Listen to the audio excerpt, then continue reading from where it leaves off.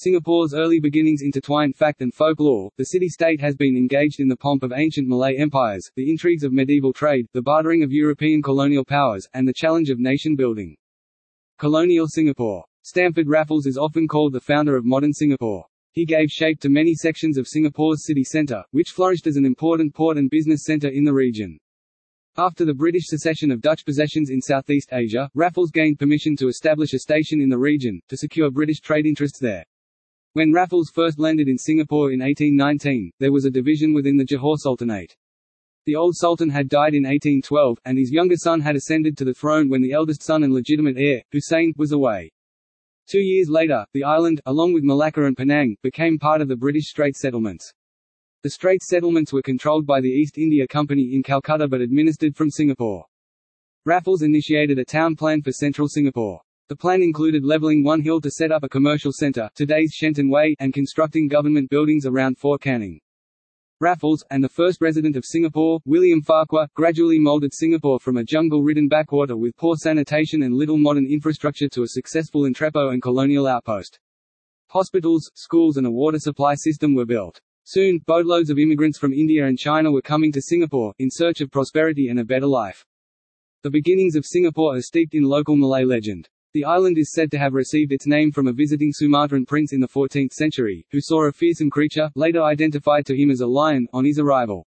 Taking this as a good omen, the prince founded a new city on the spot, changing the name of the island from Temasek to Singapura. In Sanskrit, Singa means lion and Pura means city.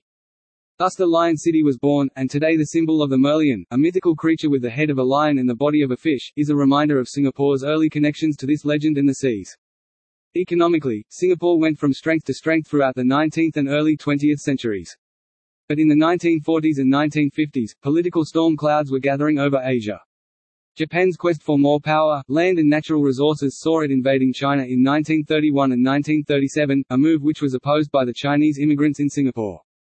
The next few years were a dark period in Singapore's history. The Japanese treated the Chinese with particular suspicion, and many of them were tortured, incarcerated and killed, often on the flimsiest of pretexts. As the war progressed, food and other essential supplies ran low, and malnutrition and disease were widespread. By 1945, however, it was clear that Japan, and its allies, were losing the war. The Japanese surrendered Singapore on August 14, 1945. The British returned, but their right to rule was now in question.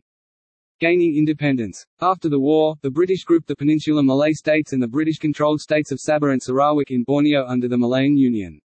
Singapore, which unlike the other states had a predominantly Chinese population, was left out of this union. Rebuilding itself after the war was a slow and difficult task. In the post-war climate of poverty, unemployment and lack of ideological direction, communist groups such as the Malayan Communist Party and the Communist General Labour Union, and the Socialist Malayan Democratic Union, gained popular support. In 1963, the British declared Singapore, the Malay states and Sabah and Sarawak as one independent nation, Malaysia.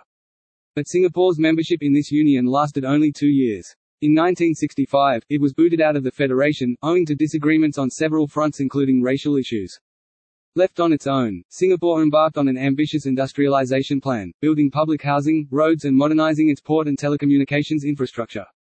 English was chosen as the official language, to facilitate communication between the different races, and to put the nation at the forefront of commerce. In about 25 years, by the late 1980s, Singapore had moved from a fragile and small country with no natural resources to a newly industrialized economy. Singapore today. Singapore today is a thriving center of commerce and industry, with intense economic growth. Singapore is not merely a single island but is actually the main island surrounded by at least 60 islets. Measuring a compact 720 square kilometers, its size really belies its capacity for growth.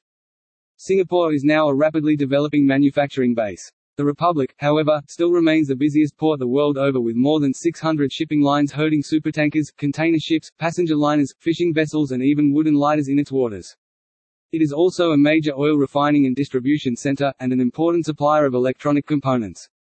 Its rich history as a popular harbour has turned it into a leader in shipbuilding, maintenance and repair. Singapore has also become one of Asia's most important financial centres, housing at least 130 banks. Both business and pleasure are made more accessible and smooth-flowing by the Republic's excellent and up-to-date communications network, linking it to the rest of the world through satellite and round-the-clock telegraph and telephone systems. Now fully grown into an Asian dragon, Singapore is, somehow unsurprisingly, a leading destination for both business and pleasure.